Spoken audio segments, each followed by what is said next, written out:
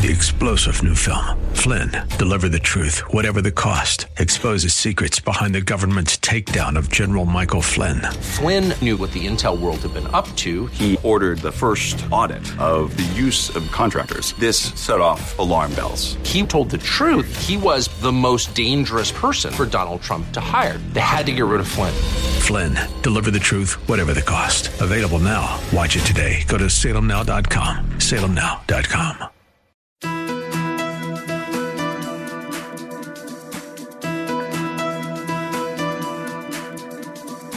It's time to sit back, relax, and listen to Conversations with Joan. Conversations with Joan will inspire, motivate, and empower you. Live your best life now.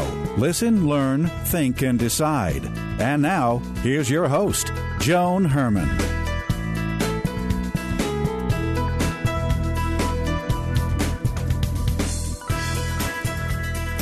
Welcome to Change Your Attitude, Change Your Life's Conversations with Joan. I'm Joan Herman. Thanks for tuning in. Conversations with Joan focuses on topics that are important to your life, from health and wellness to professional development to personal well-being. Change makers join me to share their insights, tips, and strategies so you can thrive and live your best life now. Thank you for taking time for yourself, and thank you for letting us be a part of your life. Now, let's start talking. Are you looking for ways to jumpstart your journey to better health, happiness, and a longer life? Today's guest, Dan Buettner, has traveled the globe where he's met and cohabitated with people of all ages and experiences to better understand how the way they live contributes to their overall health and longevity. Dan is the founder of the Blue Zones, through which he has revealed secrets of the world's happiest places. Now in his new book, The Blue Zones Challenge, a 4-week plan for a longer, better life, he shows that a long, healthy life is possible. Dan joins us today to discuss tips and tricks from the Blue Zones that can help you change your diet, increase activity, and live your purpose. Welcome, Dan. Thank you so much for joining us. What a treat to be here. So, Dan, your work has been around something called Blue Zones. For those who may be unfamiliar with the term, what is a Blue Zone? So, about 20 years ago, on assignment for National Geographic and with a grant from the National Institutes on Aging, we set out to, in a sense, reverse engineer longevity. So instead of looking for the answer to living a longer life in a test tube or petri dish, we hired demographers to span the globe and identify areas where people are living statistically, verifiably the longest. And many of these places, people are making it to their hundreds at the highest rates. They have the highest life expectancy. But mostly they're avoiding the diseases that foreshorten our lives, like diabetes and obesity and heart disease and dementia. So we know these people have achieved the outcomes we wanted. And the Blue Zone Project really set out to find out exactly what these people are doing and distill it in a way that, people back home can actually put to work in their lives. And where are the Blue Zones located? The longest-lived women in the world are in Okinawa, Japan. The longest-lived men are in the highlands of Sardinia, Italy. We found an island in Greece called Ikaria, where people are living 8 years longer, but without dementia. In the Nicoya Peninsula of Costa Rica, we found an area where people are reaching a healthy age 95 at about twice the rate of Americans are, spending 1/15 the amount we do on health care. And then in America here, we found the longest livers among the Seventh-day Adventists in Loma Linda, California. After studying these people, what have you learned? What do they know that the rest of us don't? The ironic answer is nothing. And that's the point of this Blue Zone Challenge, because people who actually make it to 100 are not trying. They're not on some heroic diet or doing CrossFit or calling an 800 number, buying supplements. They're living their life. And the key insight here is that if you want to live longer, don't try to change your behavior because you'll probably fail in the long run. The secret is to shape your environment so the healthy choice is the easy choice, which is not only how people in Blue Zones achieve making it to 100, but it's the premise of the Blue Zone Challenge, how to set up your life so that longevity ensues. Tell us about the Blue Zones Power 9. Yeah, the idea was that we found the common denominators, 9 common denominators among the people who actually live the longest. And we arrived at this through doing meta-analysis and using epidemiology. So no matter where you go in the world and there are long-lived people, first of all, they're eating mostly a whole food, plant-based diet. Very high in, brace yourself, complex carbohydrates like beans, nuts, greens, and grains. We know they can identify their sense of purpose. People who have a sense of purpose live about 8 years longer than people who are rudderless. They put their family first.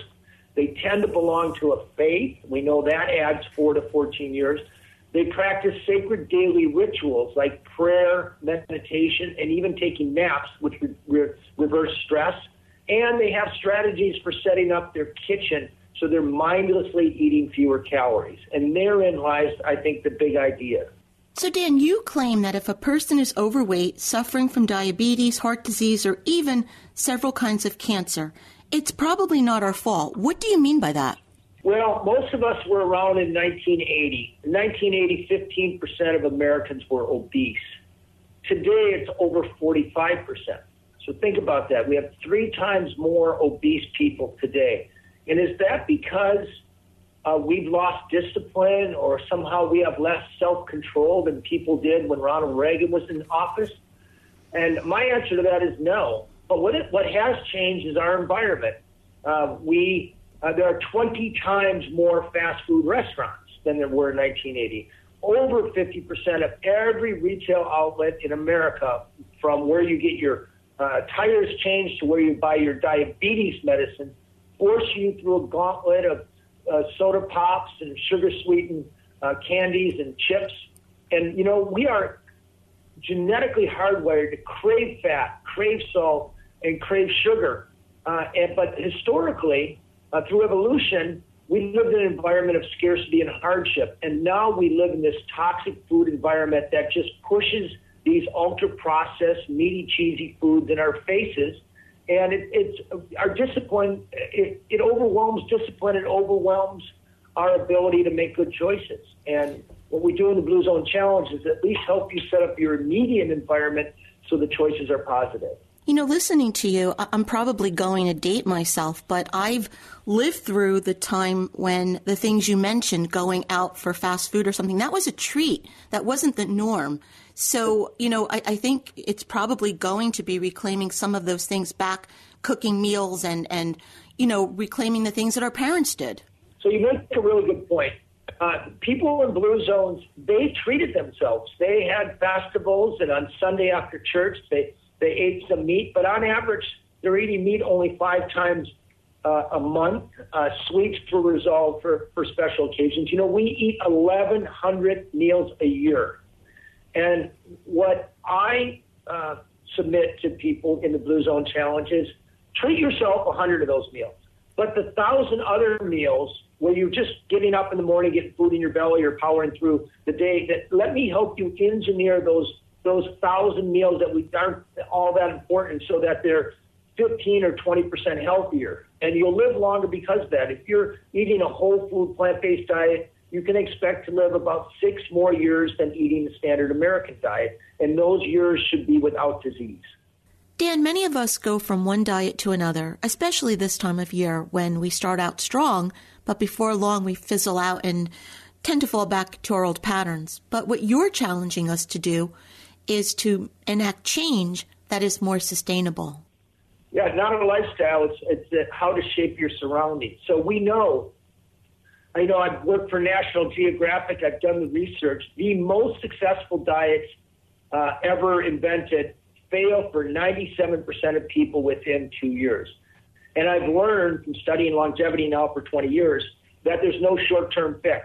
You have to be doing the right thing and avoiding the wrong thing for decades to avoid getting heart disease and diabetes and cancer, these diseases that over 85% of Americans have right now. So what the Blue Zone Challenge does is it marshals in about 30 evidence-based ways for you to set up your home, your kitchen, your bedroom, your work life, your social life, which is very important. We can talk about that. And to sense your internal life so that the healthy choice is the default. And you don't have to take the Blue Zones Challenge, put 4 weeks into it, we'll take you by the hand, and after that you can forget about it. How do the tests that you include in the book help us change? So let me tell you something for sure. If you can't measure it, you can't manage it. So with Blue Zone Challenge, we have a QR code there that will take you right to a sophisticated algorithm called the True Vitality Test that will calculate your life expectancy and tell you exactly, diagnose you and tell you what you could be doing to live longer. And then it'll help you set up your environment. People used to think that weighing yourself was a bad idea. Not true. We know that especially women, but it works for men too, who step on a scale every day. After 5 years, they weigh about 12 pounds less than people who don't step on a scale. So part of the Blue Zone Challenge is to put a bathroom scale in your bathroom, in your way, so you're stepping on it every day. Can you share with us a few of your favorite recommendations from the book? Yeah, this is going to be counterintuitive and it's going to seem hard, but let me tell you, it's the best thing you can do. We know that if your three best friends are obese or overweight, there's about 150% better chance that you'll be overweight yourself. So the Blue Zone Challenge takes you through a process, and this is hard for people in the Middle Ages, to find, we call it a Blue Zone buddy, or the Okinawans call it a Moai, a small group of people who will take the challenge with you. And if you proactively bring people in your immediate social circle whose idea of recreation is walking or playing pickleball, who care about you on a bad day, who naturally eat plant-based food and know how to make it delicious, that is measurably contagious. And because friends tend to be long-term adventures, they have a long-term influence on you, and we know that's measurable.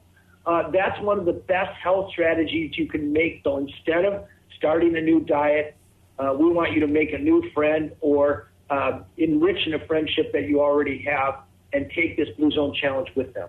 And Dan, we've been talking about the positive things we can be doing, but what are some of the no-nos? What are some of the things we should learn to avoid? So in the Blue Zone Challenge, we have the 4 foods you should always have on hand and the 4 foods you should never have on hand. So we're not saying you can't treat yourself out of the house, but you take care of about 70% of the problem if you're not bringing junk food into your house. And the worst offenders are, number 1, soda pops. Sugar-sweetened beverages, the biggest source of refined sugar in the American diet. And I hate to say that also includes fruit juices, not good for you, and these sort of power drinks. The second food is processed meat, your lunch meats, your hot dogs, your bratwurst, etc. The World Health Organization puts those in the same category as cigarettes, as a known carcinogen. Packaged sweets, not to say that you shouldn't treat yourself once in a while, just don't bring those into your house. And then finally, salty chips, even potato chips.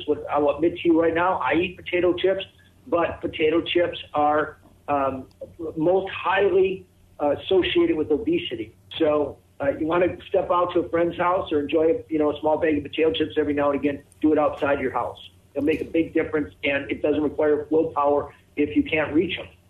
Sometimes we feel like there are so many things that are outside of our control, but what you're teaching us is that we have tremendous power over the way we live. Every person listening right now has control over their kitchen. And Blue Zone Challenge gives you a dozen ways to set up your kitchen so you'll mindlessly consume 150 fewer calories every day, and the calories you do eat will be healthier. With this pandemic, people are coming home. They're not eating in restaurants as much. And one of the most powerful things you and your family can do this January 1st is to take a plant-based cookbook. I wrote the Blue Zone Kitchen, but there's lots of other and I have recipes in the Blue Zone Challenge, but there's lots of other good ones. Page through it, identify a half a dozen recipes you think that your family would like, and learn how to make those. Once you find that healthy plant-based food tastes good to you, I don't need to tell you it's going to make you live longer. You're going to want to eat it because it's cheap, it's delicious, and it makes you feel much better than eating a meaty, cheesy, processed meal. We've all been through a lot with the pandemic, and many people have been looking for ways to boost their immune system. What you're teaching has the added benefit of doing that. I wrote a story for National Geographic not long ago on the diet of longevity. And one of the biggest findings is that our microbiome, those 100 trillion bacteria in our gut, which weigh, by the way, about 8 pounds, they provide something for us called short-chain fatty acids, which keep our immune systems finely tuned. It mutes inflammation and even makes our mood better. The only thing those healthy bacteria consume is fiber. And the standard American diet, your pizzas and burgers and pizzas, have little or no fiber. The Blue Zone diet shows you how to make healthy, fiber-rich food absolutely delicious. Mostly soups and stews. You don't even realize you're getting the best supplements in the world by eating a hearty bowl of my Sardinian minestrone, for example. The book is The Blue Zones Challenge, a 4-week plan for a longer, better life.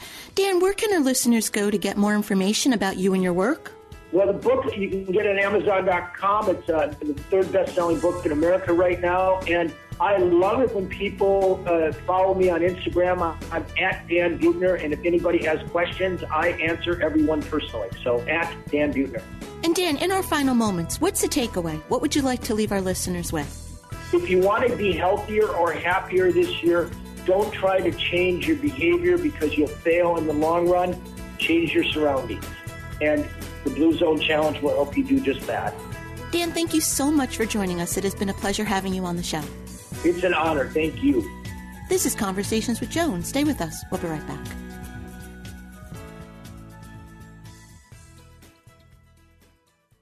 Do you feel lost on your journey to health and happiness? Then let us guide you on your path. Personalized actions towards health.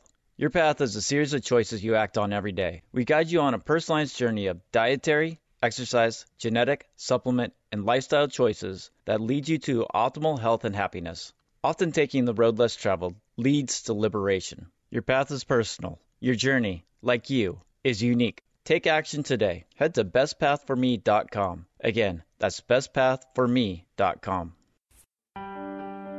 Hi, this is Joan Herman. Did you know that Change Your Attitude, Change Your Life publishes a free monthly digital magazine that can be read online or emailed to your inbox? Every month, nationally recognized leaders in their field provide information to educate, inspire, and motivate you. We believe in a holistic approach to life, incorporating mind, body, and spirit. Check out a copy of 24/7 magazine, visit CYACYL.com, and be sure to tell your friends.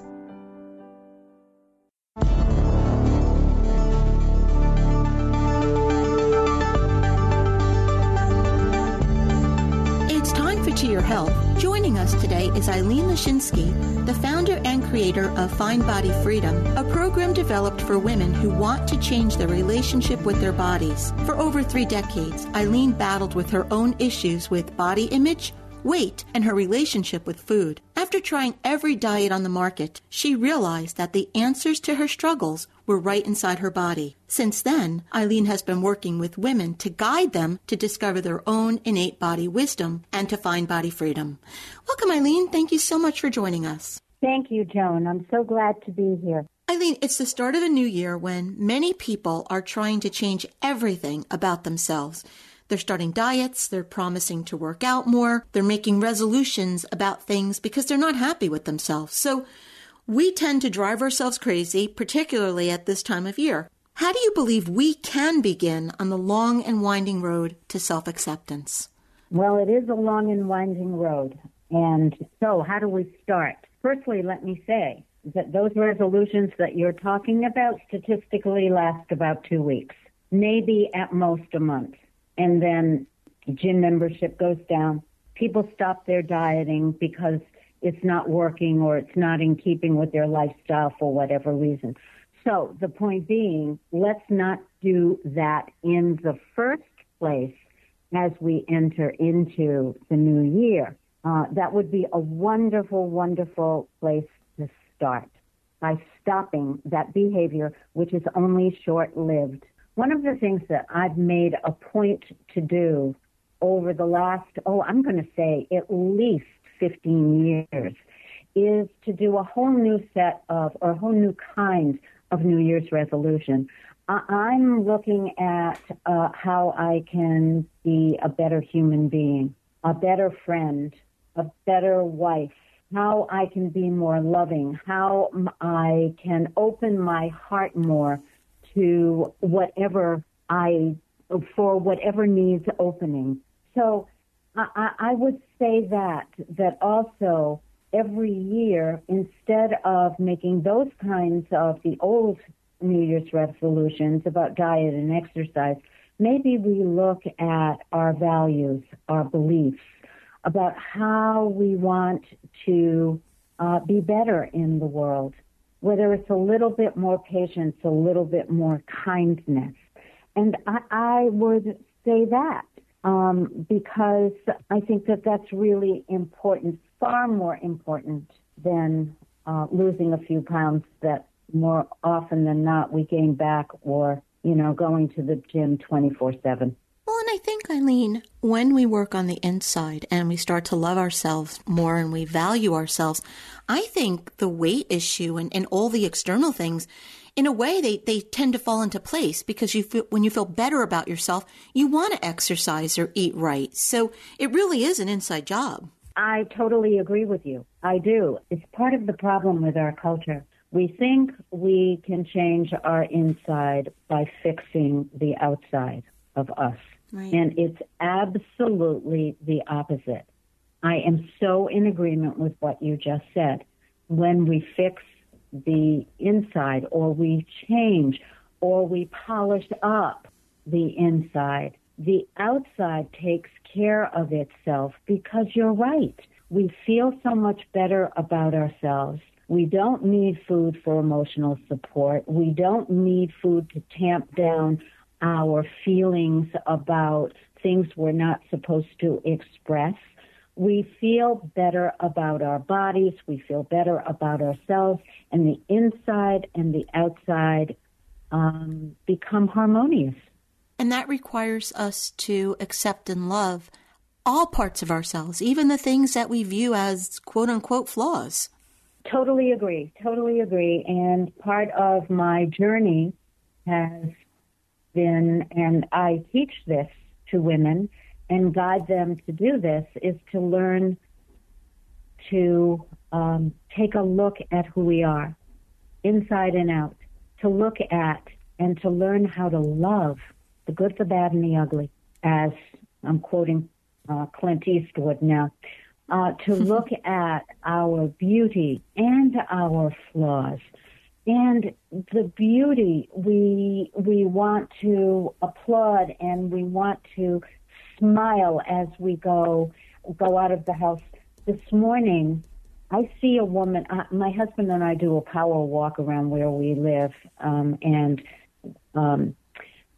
so I see the same woman every morning in her vehicle. But she waves to me every morning. This morning, she stopped the car and she said, "You have the most beautiful smile. It lights up the world." That was such a gift and such a reinforcement of what we're talking about, because I have learned to love myself. That energy, that radiance just exudes out there into the world. It was such a loving thing to have happen. And again, a reinforcement for what we're talking about, learning how to love ourselves so that our true essence is what we project out there. So, Eileen, we've been discussing things that we should be doing. Is there a tip or strategy you can offer to help us get started on a more realistic journey? So, I would say we really start learning about our bodies. Our bodies cannot trick us. Our minds can. Our minds can say we're hungry. Our minds can say we're fat. Our minds can, I could go down the whole list. Our bodies are going to tell us when we're hungry and when we've had enough, when we need to sleep. Our bodies were made to move. When we take care of our bodies, we learn to love ourselves. When we, and this is in keeping with food, when we feed our souls, and not with food, and not our cravings, we learn to love ourselves, because love is available to us if we are looking at ourselves. And I would also say, to be very honest with you, one of the ways I think we can do this is to get a dog. Dogs teach us about unconditional love. My first dog, Sammy, taught me not only how to love him, but how to love myself, because we lived together. He saw it all, and he loved me anyway. It was just such a wonderful reinforcement for learning how to accept myself. And the next thing I would say was, I think it's helpful to really feel good about ourselves when we have found a purpose that gets our juices flowing, that are spiritual, that are creative juices flowing, and we pursue that person. And I would also say there's a little one living inside of us. Little Eileen lives inside of me, and my guess is little Joan lives inside of Joan. And when we make peace with her, when we give her attention, when we learn to love her, that's extraordinarily helpful on this journey to self-acceptance. She has a lot to teach me. She has a lot. The little one that lives inside of us has a lot to teach any of us. So those are the things I would say to help us walk that path of self-acceptance, and then finally to achieve a loving acceptance of who we are. Eileen, thank you so much for joining us. I think this is a wonderful way for us to start the new year, and I'm so happy that you were here to share this information with us. If you'd like to learn more about Eileen and her work, you can visit findbodyfreedom.com. And as always, to hear more from Eileen, you can visit our website, cyacyl.com/Eileen. Again, Eileen, thank you. Oh, it was a pleasure always, Joan. Thank you so much. We'll be right back. Have you ever considered using medical-grade essential oils for improving your immune system? Imagine having your medicine cabinet filled with therapeutic-grade essential oils that can actually improve your health. Hi, this is Roxanne D'Angelo, a certified Reiki master. Many essential oils work directly to either fortify the immune response or eradicate the bacteria and viruses that can make us sick. Research suggests that highly concentrated essential oils also have pharmacological and immune-strengthening properties, such as antiviral, antifungal, antiseptic, and anti-inflammatory. Here are some of my favorites for building a stronger immune system. Lavender, when used before bed, can improve your sleep, a critical factor in building a strong immune system. Jasmine has been known for alleviating stress and anxiety. This is critical since studies show that ongoing stress can undermine immunity and leave us vulnerable to both everyday illnesses and chronic disease. And last, frankincense, one of my favorites, is best known for its highly effective inflammation-fighting capabilities. Are you ready to take the initiative for strengthening your own immune system by incorporating essential oils into your daily lives? If you would like more information, you can reach me on the web at crystalclearenergies.com or call 201-615-0960. The trick is to enjoy life. Don't wish away your days waiting for better ones ahead. I recently stumbled upon this quote by Marjorie Pay Hinckley. Marjorie's words got me to thinking about my life and how I've rushed most of it away, not being fully present or savoring the joy of any moment. Hi, this is Joan Herman here with a lesson learned while earning my PhD in life. Don't wish away your days waiting for better ones. When I was a teenager, I couldn't wait to grow up so I could drink or go to college or even get married. When my children were infants and toddlers, I muddled through most days in anticipation of the evening when they would go to sleep, and I thought about when they would be older and more self-sufficient. When I was the caregiver for my parents, I struggled through those years frazzled and exhausted. When I held job positions that were unfulfilling, I wished for the day that I would find employment that made me happy. Looking back, I can't recall one period in my life in which I wasn't looking ahead to something different or better. The sad thing is that it took tremendous loss to wake me up. The loss of my marriage, the deaths of my parents and siblings, my children growing up and moving on with their lives.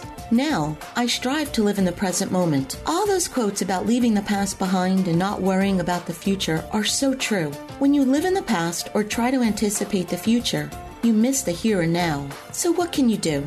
When you're dealing with a challenge, look for the positive and learn from the experience. If you're caring for a sick loved one, treasure every minute, because I promise you one day you would give anything to nurse that person again. If your children are driving you crazy, remember that sooner than you'll like, they will be moving out and starting their own lives. All the seemingly insignificant moments, both good and bad, are, as Paul Anka said, the times of your life. Enjoy them all. Thank you for spending this time with me. For more inspiration and empowering tools, visit joanherman.com.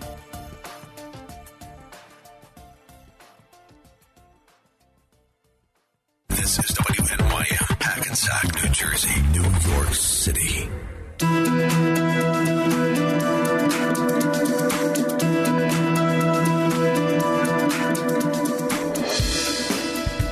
Welcome back to Conversations with Joan. I'm Joan Herman. Thanks for staying with us. My next guest, Elizabeth Miles Graham, experienced sexual harassment and discrimination when she was working at a Wall Street firm. She is here today to share her story and to offer support for others who have gone through a similar experience. Elizabeth is the author of the book, You Know What They Say.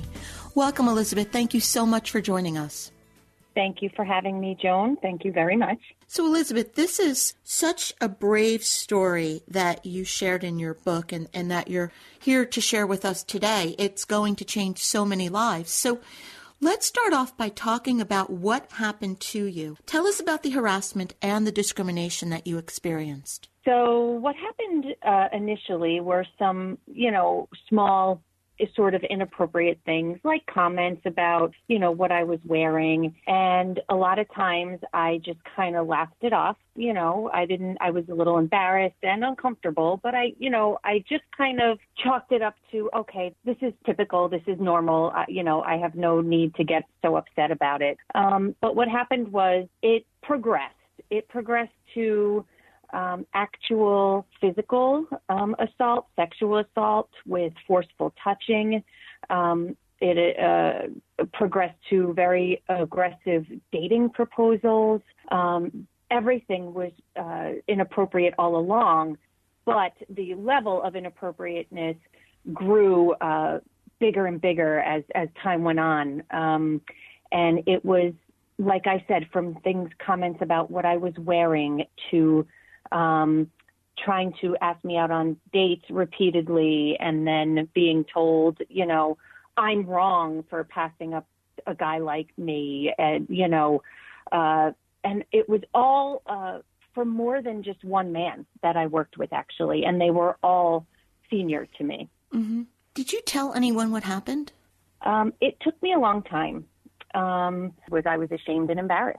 I sort of looked at it as my fault, I let these men do this to me. I allowed it to go on. I allowed it to progress. So there was a lot of shame around why I didn't say anything initially. There was also the aspect of some business of mine that was taken away from me, and thus I was penalized financially for it. So I felt really stupid, for lack of a better word. I just, I thought I was helping the group out by sort of letting my manager take over some of my accounts. And like I said, it was just, in retrospect, I could kick myself, of course. One of those cliches that I talk about in the book is hindsight is 20/20. It was so glaringly obvious as it was happening, but not to me. So it took me a while to say something. And when I finally did, it only resulted in the firing of one person. That's when the retaliation began for what I had done, because I did take it to the director of our group. Was that the acceptable climate in your company? And with everything that we've learned over the past few years, has anything changed there? So it's interesting that you do bring that up. A lot of my grief and agony about what happened to me was because I felt like I could have done more. My intention was to pave the way sort of at the firm and maybe even in the financial industry or the Wall Street industry. I'm not 100% sure what goes on at other firms. I knew what went on at my firm. And keep in mind, this was over 15 years ago. So it's my hope, I don't know firsthand, but it is my hope that those sort of climates within these firms are changing because of the Me Too movement. Organizations are being formed to help change these laws. It's very different than what it was back in the day. Yeah. Elizabeth, you said that you felt like it was all your fault. Have you since learned that you did nothing wrong, that this had nothing to do with you?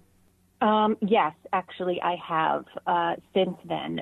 During the time, unfortunately, I didn't.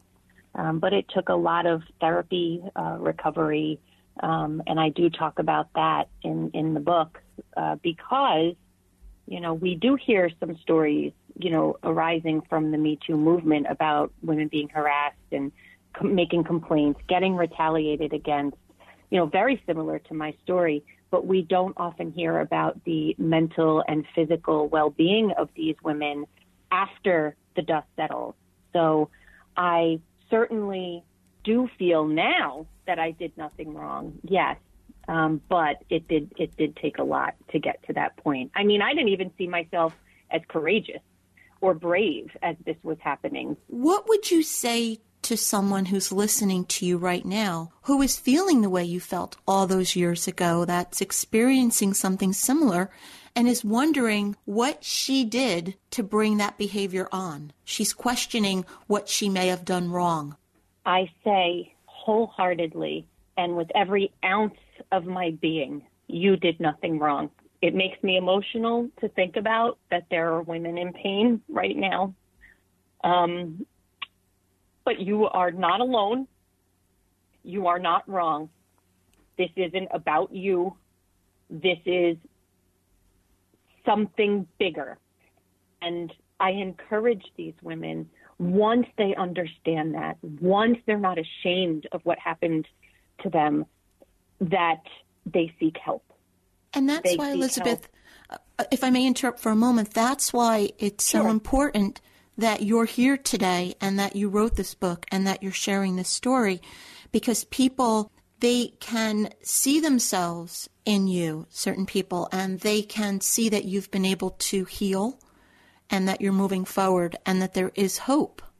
It was my intention when I did revisit this book.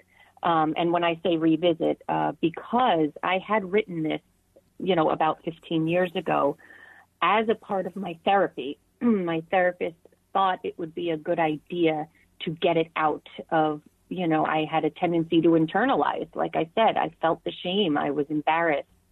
So I got it out on paper, and it was just part of my therapy. And so when the Me Too movement happened, I thought, wow, I certainly am not alone. And wow, maybe there is someone out there who could benefit from hearing my story so that they feel less alone, even if that's the bare minimum they take from this.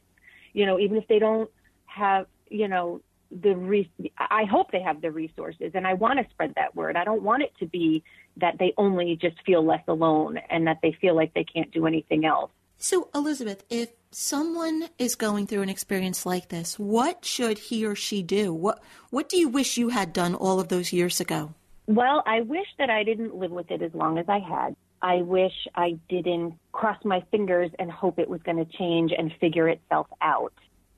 There are more and more organizations, part of the government, nonprofit organizations that are out there, and social media can actually really help. There are a lot of really good people you can follow in this sort of arena that can help and give hope. That's the important thing. Don't give up. You don't have to live this way. I wish that some of these resources were around back when I was going through this. I might have, or even just the conversation about it in our world today. If there was more conversation and it was more out in the open, like since the Me Too movement, I wish that we had that more back when I was going through this. How has what you've experienced impacted your life? I initially, initially when it first happened, I slipped into a pretty serious depression, and I alienated myself from my family and friends. But once, I went through the proper treatment, I got the proper help, I went through therapy extensively. What I then felt was sort of at peace with what happened. I can't change it, but I can look back on it and use it going forward. It will always be a part of me. This experience, I can't just close my eyes and forget about it, because it helped mold the woman that I've become.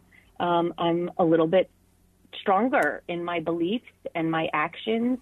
I don't settle when things are unfair. I sort of look for a way to acknowledge what's happening and make change.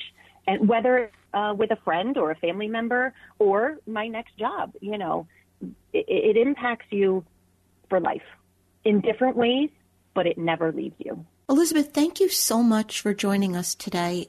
I said in the beginning that what you wrote about and what you've shared so openly and honestly will change so many lives. And I'm so sorry for what you experienced, but I think that you're going to help a lot of women. That's my hope, Joan. I really, really hope that is the case. So again, Elizabeth, thank you so much for joining us.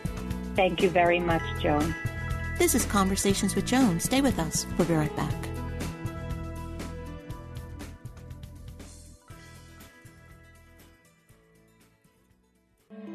Do you suffer with heel pain? Hi, I am Dr. Anant Joshi, a podiatrist from Woodland Park, New Jersey, practicing at Advanced Foot Care of NJ LLC. According to the American Board of Foot and Ankle Surgery, plantar fasciitis is the most common cause of heel pain. The condition occurs when the plantar fascia on the bottom of the foot becomes inflamed. This ligament is responsible for supporting the foot's arch. Risk factors include being obese, having a very high arch, having tight calf muscles, and participating in activities that create stress on the heel bone.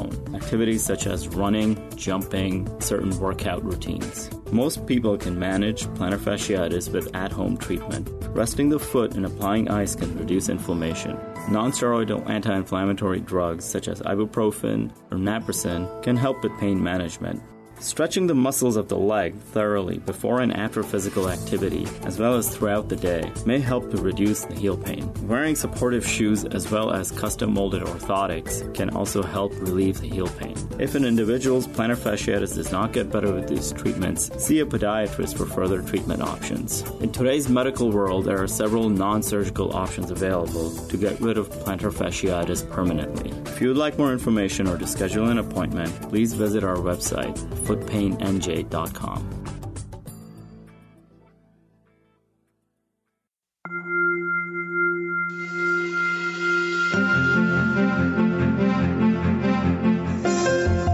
We all want to live a happy, productive life, but sometimes we just need a little help. Our Coach On Call experts provide strategies to help you live your best life now. Joining us today is Linda Mitchell, a certified transition coach, reinvention expert, and speaker who empowers people that are stuck, overwhelmed, or ready for change to release the struggle, gain clarity, and evolve to their highest purpose as they move through life's challenges and transitions. Linda is here today to discuss the big benefits of embracing imperfection. Welcome, Linda. Thank you so much for joining us. Thanks so much for having me back, Joan. Linda, I really like this topic today because so many of us, all we do is spend our time trying to hide, mask, and get rid of what we believe to be our imperfections. And it's so easy, especially with social media and the messaging from all types of media, to get caught up in the idea that perfection is our ultimate goal. So I want to talk to you about this today because I just think that, we need to move away from that. And as you say, we need to learn to embrace our imperfections. Can you explain to us some of the reasons why you believe we need to do this? Yeah, you hit the nail on the head. There's really more pressure than ever before to get things perfectly polished in every part of our lives, right? We have gadgets and apps and advice on how to be your very best in every circumstance. But it's such an illusion. Why are we constantly striving for this unattainable goal of perfection? Yep, it's great to set the bar high, to go after goals and challenges and to stretch yourself, but you can't expect to be great at everything all the time, no matter how hard you try. So instead, I'd really like to offer some of the reasons that I encourage people to embrace imperfection. And the first reason is you get a happiness boost when you stop trying to be perfect. People who always shoot for perfection tend to carry a lot of emotional baggage from always trying to look as though their entire world is 100% wonderful all the time. They're also at a higher risk for depression and anxiety because they hardly ever are content with what they have or with what they've achieved. So I invite people to embrace reality, the messy, flawed parts of yourself and your life, because when you do, you will be happier, healthier, and way less stressed. And the second reason, you'll actually become a nicer person to be around. If you're comfortable with imperfection, you won't be so quick to judge or criticize others when they show their humanness and their imperfect selves. No one likes to be judged or be made to feel badly. Embracing imperfection means that you'll cut people more slack. This makes your relationships more enjoyable and rewarding. And you know what? When you practice demanding less perfection from others, hopefully you learn to cut yourself some slack too. So you're nicer to others and nicer to yourself. And then here's the third important reason. You'll inspire others. And here's what I mean by that. Despite all the noise around us to be perfect, when others around you see that you're okay with imperfection, you're okay with the ebb and flow of life, and you stop creating drama all around you from wanting things to be just right, people will naturally feel more comfortable with their own flaws. You'll inspire them to do their best, but not beat themselves up for not being perfect. It's important, for example, for your kids to see that you want to be around them for who they are, despite their weaknesses. When you take the pressure of perfection off of others, they're free to be their true selves and go after their dreams. And that is inspiring. Linda, I saw a quote recently, and I can't remember the exact wording, but it went something like this. The very thing that you hate about yourself is the thing that someone else envies or loves about you. And so, I just think we're so critical of ourselves. And you just laid out some really great reasons why we should embrace our imperfections. But what are some of the benefits for ourselves when we do so?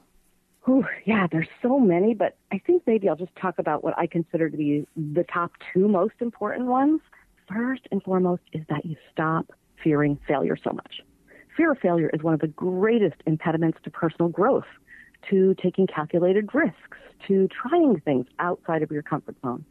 But you see, accepting imperfection means failure shrinks back down to simply being just another part of life.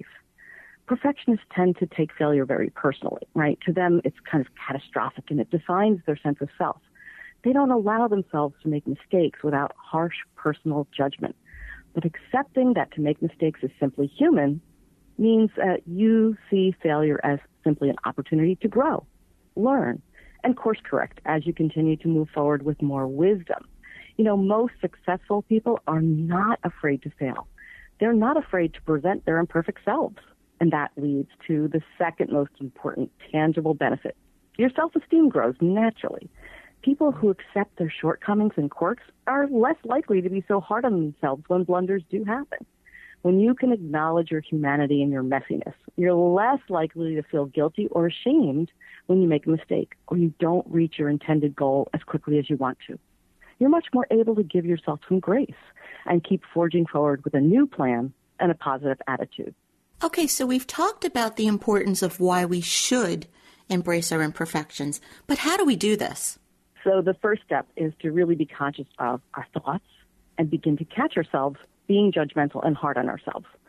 Perhaps you start by being less critical and judgmental of others and then begin to apply that kindness to yourself. Take a moment to tune into your self-talk. Pay attention to the words you're using. And if you're saying things to yourself that you wouldn't say to your best friend, then intentionally choose more positive, self-affirming language. Next, recognize that it's your uniqueness that makes you special and makes you who you are. How boring would it be if we all had the same talents, opinions, and interests? So embrace the parts of of you that are different or imperfect by switching up how you see things.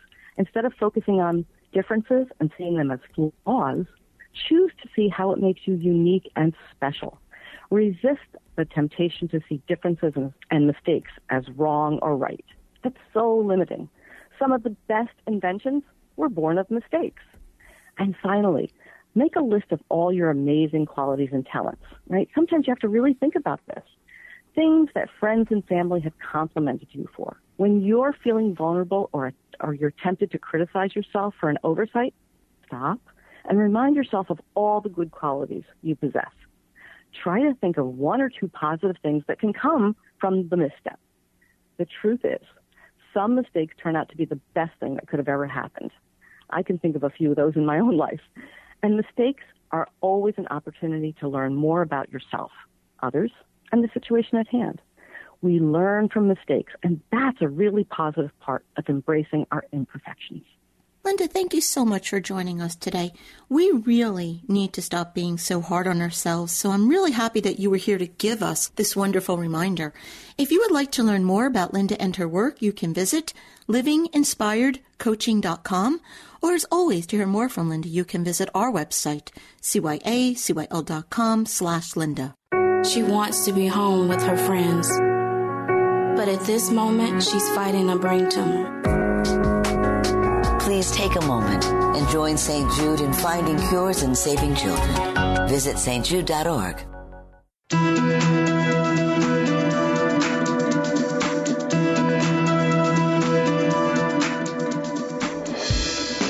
Thank you for joining us. I hope you found the show informative. At Change Your Attitude, Change Your Life, we believe that knowledge is power.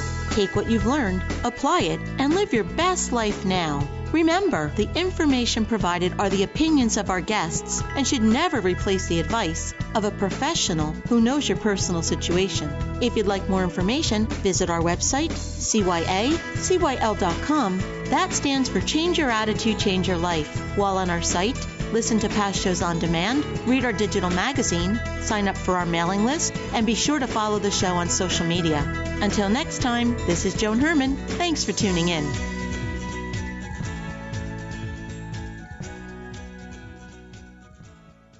The preceding pre-recorded program sponsored by Maximilian Communications.